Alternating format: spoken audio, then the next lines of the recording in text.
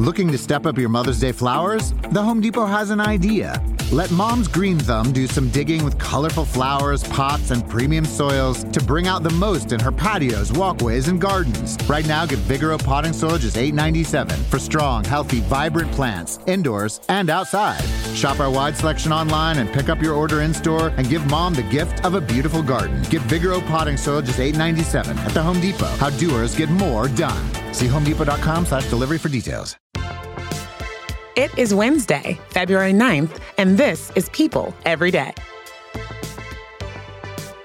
Hey everyone, you are halfway to Friday, and it's me, your host, Janine Rubenstein. Shout out to my big brother. Happy birthday, Trev. It's a great day for him and for all of us. We've got some great stories to share with you today, so let's just dive right in.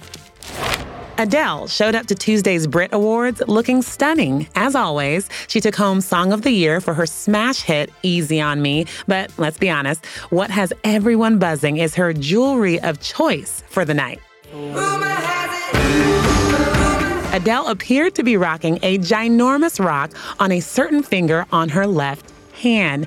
Who might have put it there? Well, she and her super sports agent boyfriend, Rich Paul, have been IG officials since September. And since the singer hasn't publicly confirmed anything, the rumors and wishful thinking on my part will continue to swirl.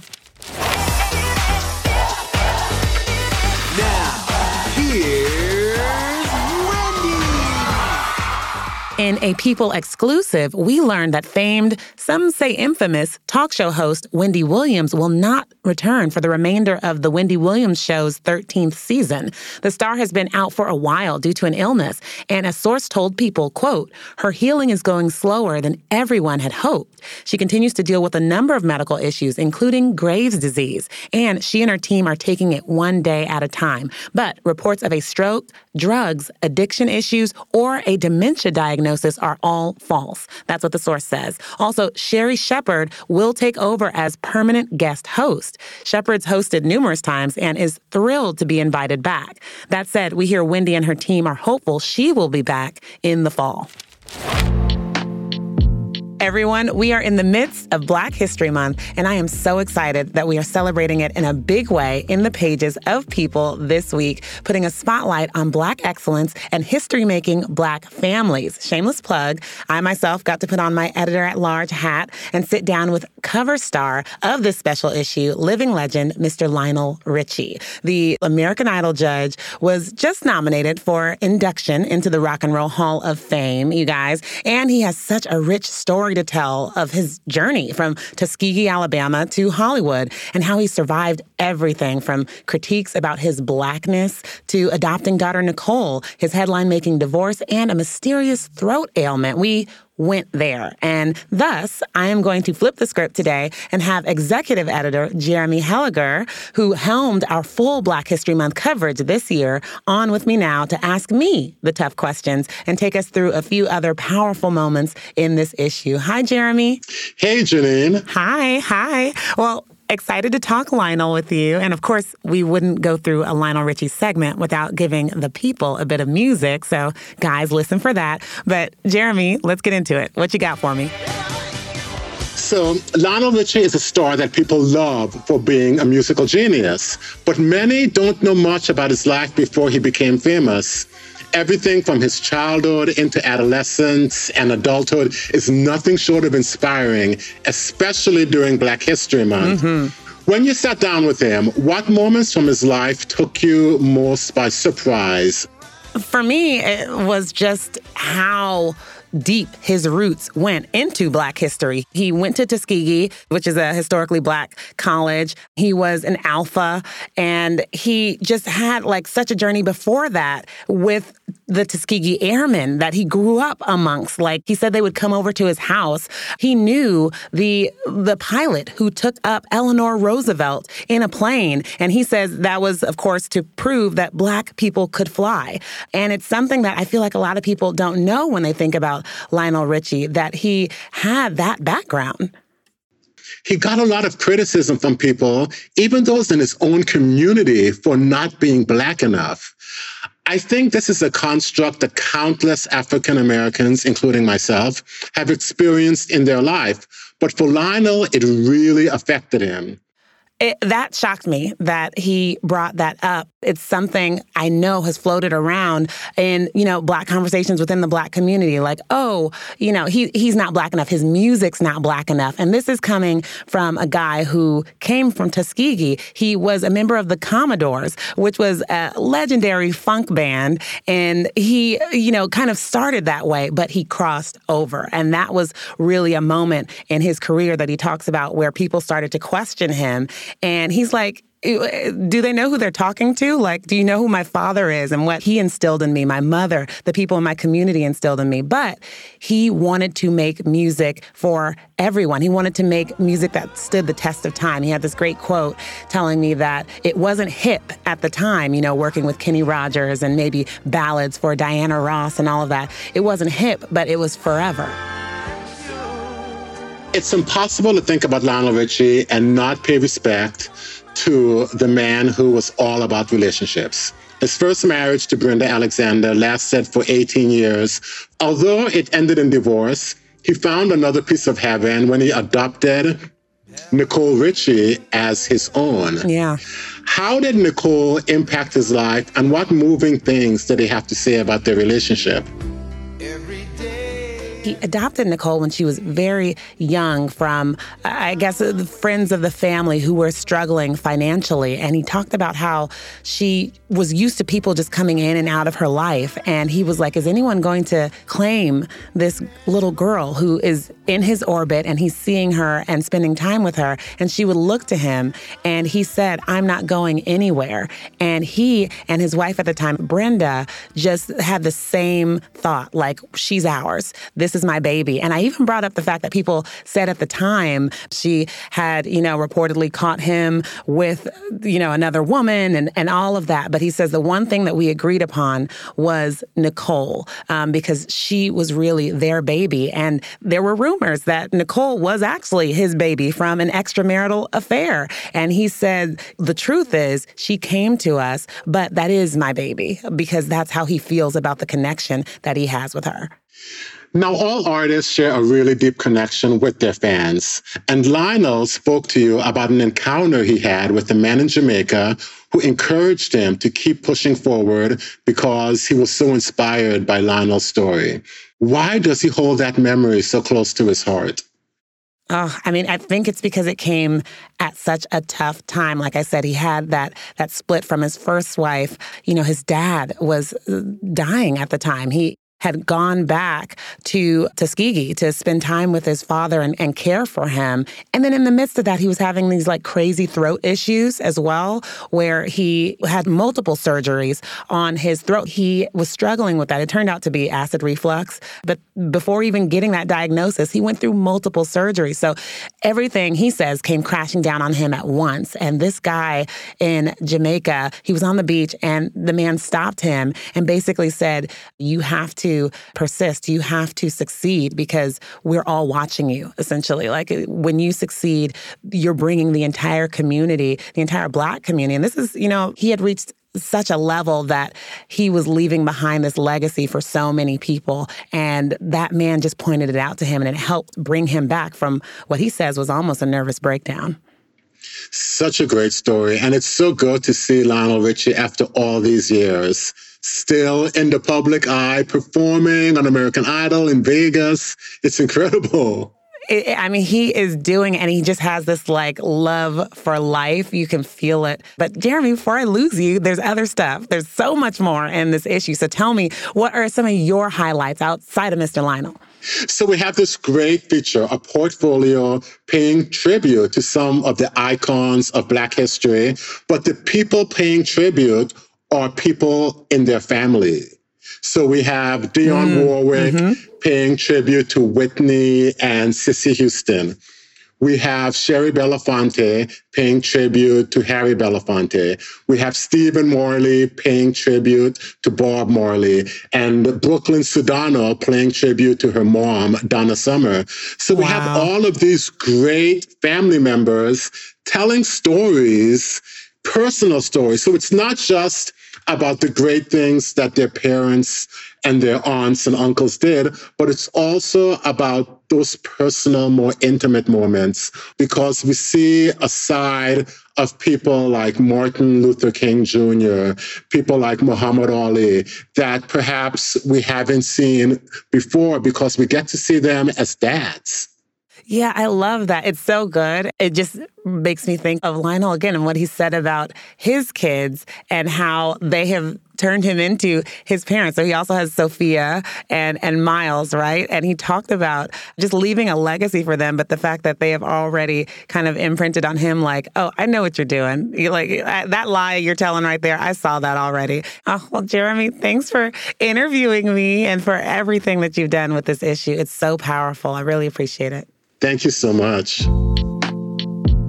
You guys, the Super Bowl is this weekend. The time of supersized bowls of snacks are upon us. And you just know this weekend will be an all-out blitz at the grocery store. So you need to get a jump on your game day meal plan. We'll tackle all of our recommendations for that after the break. And then Olympic gold medalist Tara Lipinski takes us behind the scenes and behind the microphone for the Olympics. Stay tuned. Looking to step up your Mother's Day flowers? The Home Depot has an idea. Let Mom's Green Thumb do some digging with colorful flowers, pots, and premium soils to bring out the most in her patios, walkways, and gardens. Right now, get Vigoro potting soil just $8.97 for strong, healthy, vibrant plants, indoors and outside. Shop our wide selection online and pick up your order in-store and give Mom the gift of a beautiful garden. Get Vigoro potting soil just $8.97 at the Home Depot. How doers get more done. See homedepot.com/delivery for details.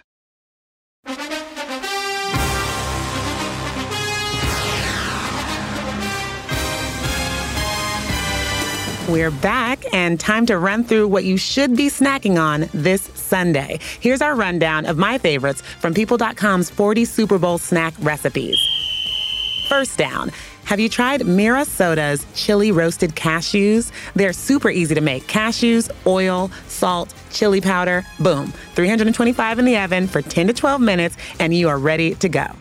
Second down, Duff Goldman's Mexican 5-layer dip has me drooling, you guys. It's got all the staples of a great layered dip, sour cream, cheese, beans, but comes at you with a skirt steak in there too. Please and thank you. Third down, snacking's great, but Jeremy Ford's Cuban sandwich has everything you could want in a halftime meal. Multiple meats, garlic, red peppers, tomatoes on a ciabatta. C-I-A-B-A-T-T-A ciabatta. Okay. Last but not least, fourth down, Elizabeth Chambers lemon bars. I'll say it again, lemon bars. Eggs, butter, vanilla extract, lemon juice, and some zest, topped off with powdered sugar. If that doesn't get you dancing in the end zone, I don't know what will. Seriously, you guys, you have to check out these recipes. They're all on People.com or check out the link in the show notes.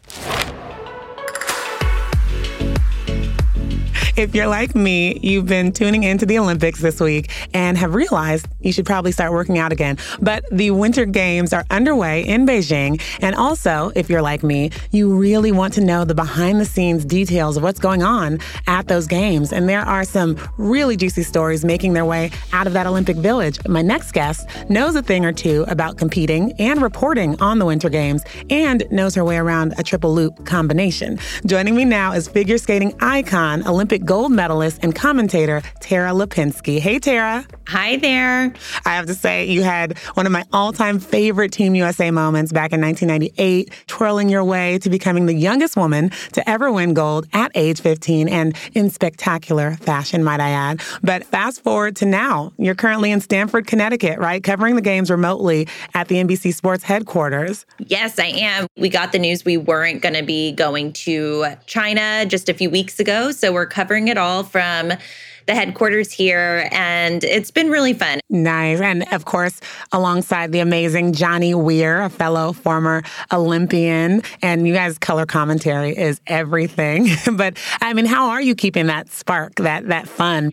You know, it's different, obviously, not being in an Olympic arena, but at the same time, I think for the last 5 years now, I could say, we've done a lot of remote commentary, either in our homes where I wake up at odd hours to match Johnny or to match the competition in France or Russia, and I'm in my PJs in one of my guest rooms calling an event. And so it really doesn't feel that different. But, Johnny and I do love to dress up. And when we were coming into this, not going to the arena, we said this is the most sparkles and sequins Stamford, Connecticut will ever get. There's been also just a lot of talk and controversy surrounding the games being held in Beijing. And we're hearing athletes speak out about just some of the conditions there. I mean, inedible food and really intense COVID protocols for a reason. But have you heard anything from the athletes that are there? Every Olympic Games is different. And we went to Tokyo and we were actually on site for the Summer Games. And we hosted the closing ceremony without a crowd and, in this amazing, incredible arena. But it definitely created a different vibe. So it's tough. Yeah, there's so many things that are going to be different. But I think that there's positives coming out of it, especially in the figure skating community. I think you see all of these, you see Team USA just really bonding and, they're in the village together and they just finished their team event. And I think they're really relying on each other, especially now that they don't have the friends and family close by. I want to talk about the pressure. And when it comes to, competing and being on that level, I mean, we've seen Mikaela Shiffrin, who is an incredible alpine skier. She's been having a bit of a tough time. Our hearts just break for her. But can you speak to the pressure that athletes face now and how you even dealt with it? It does. And you give up your whole life for this moment. And I think that's what makes an Olympic Games, so exciting for fans to watch at home, because you look at someone like Mikaela, who you're working at your sport and you're thinking, maybe someday I'll go to the Olympics. Maybe someday I'll win the Olympics. And this dream is years and years and years and years in the making. Yeah. You get to this moment and then you have a few minutes that will sort of determine how those games define you and your career in that moment. Living in the moment, it's devastating. You've put in so much work for that moment. It's just a lot of pressure and you never really know how it's going to go. We are seeing some making and breaking some amazing records. I was so excited to see Nathan Chen get the highest score ever in the men's short program in figure skating. I was cheering out loud from home. But what has been your favorite moment so far, and what should audiences be looking out for as the games continue? I would say that probably has been my favorite moment so far. And, knowing Nathan's story so well 4 years ago in Pyeongchang, he came so close to that Olympic gold medal and had a disastrous short program that really took him out of the running. So, to see him come back 4 years later, and you can tell this is the only thing that has been on his mind, because he's been the most dominant U.S. men's skater of almost all time. He's won every single event he's entered except one in the last 4 years. And so clearly he has every title, every color medal twice over. But the one thing he didn't have was an Olympic gold medal. So watching that live I just had goosebumps. Did it make you miss the ice a little bit? It does, especially when it goes well. Yeah. Well, before I let you go, I've got to ask you about a fun project you are working on with your husband, Todd. You guys have a docuseries out called Medaling, and it's on the judging scandal at the 2002 Salt Lake City Olympics. Let's take a quick listen to some of it. Two teams gave their all. One performance took it to a new level. It was a great Olympic story. And you just threw it in the dumpster. I love that. So tell me more about this. My husband is a sports doc director, and, over the pandemic and for years, we actually said it would be really fun if we could find a way to work together, kind of combine our talents. And that's what we did. We pitched this because it's going to be the 20th anniversary this month. There really hasn't been a doc on this since 2002 that did a really extensive deep dive into what happened. And we traveled to Russia and France and Canada all through a pandemic. So there was a lot of quarantining. For me, the most exciting part is that we got every single person involved to be part of the story. And, even the French judge who had not spoke to American media in 20 years. So to be able to spend a week with her in France and really get a perspective on her life now and to hear, how that Olympic Games impacted her 20 years ago and still does to this moment. And 20 years is a long time. And you think, oh, maybe everyone's just like, it didn't matter. But, it does matter. And I think it still affects a lot of people. Oh my gosh, you have scandal, you have sports, it's all there. Yeah. I'm very excited for it. Thank you, Tara, for joining us. Medaling is streaming now on Peacock, and you can catch all of Tara's commentary on the Olympics on NBC. Bye, Tara. Thank you. Bye-bye. Well, I have one more thing to leave you with. In the spirit of Black History Month, we'd like to highlight just a couple Black-owned businesses for you guys to check out and support this month and all year long. First up, there's a fashion favorite of mine, Nobody Jones Boutique. Odessa Bowden's shop is based out of LA, but also available to shop online. And I have been finding the cutest looks there for years, long before she was highlighted on Issa Rae's Insecure. And then there's a food brand you've probably seen in your local grocery store already. Partake Foods, founded by Denise Woodard, is known for championing food inclusivity, fighting food insecurity, and creating job opportunities for underrepresented people in the food industry. All their food is certified gluten-free, non-GMO, vegan, and allergy-friendly. So go support these and other Black-owned brands this Black History Month. You guys, thank you for listening to us again today. We'll be back with you tomorrow with more People Every Day.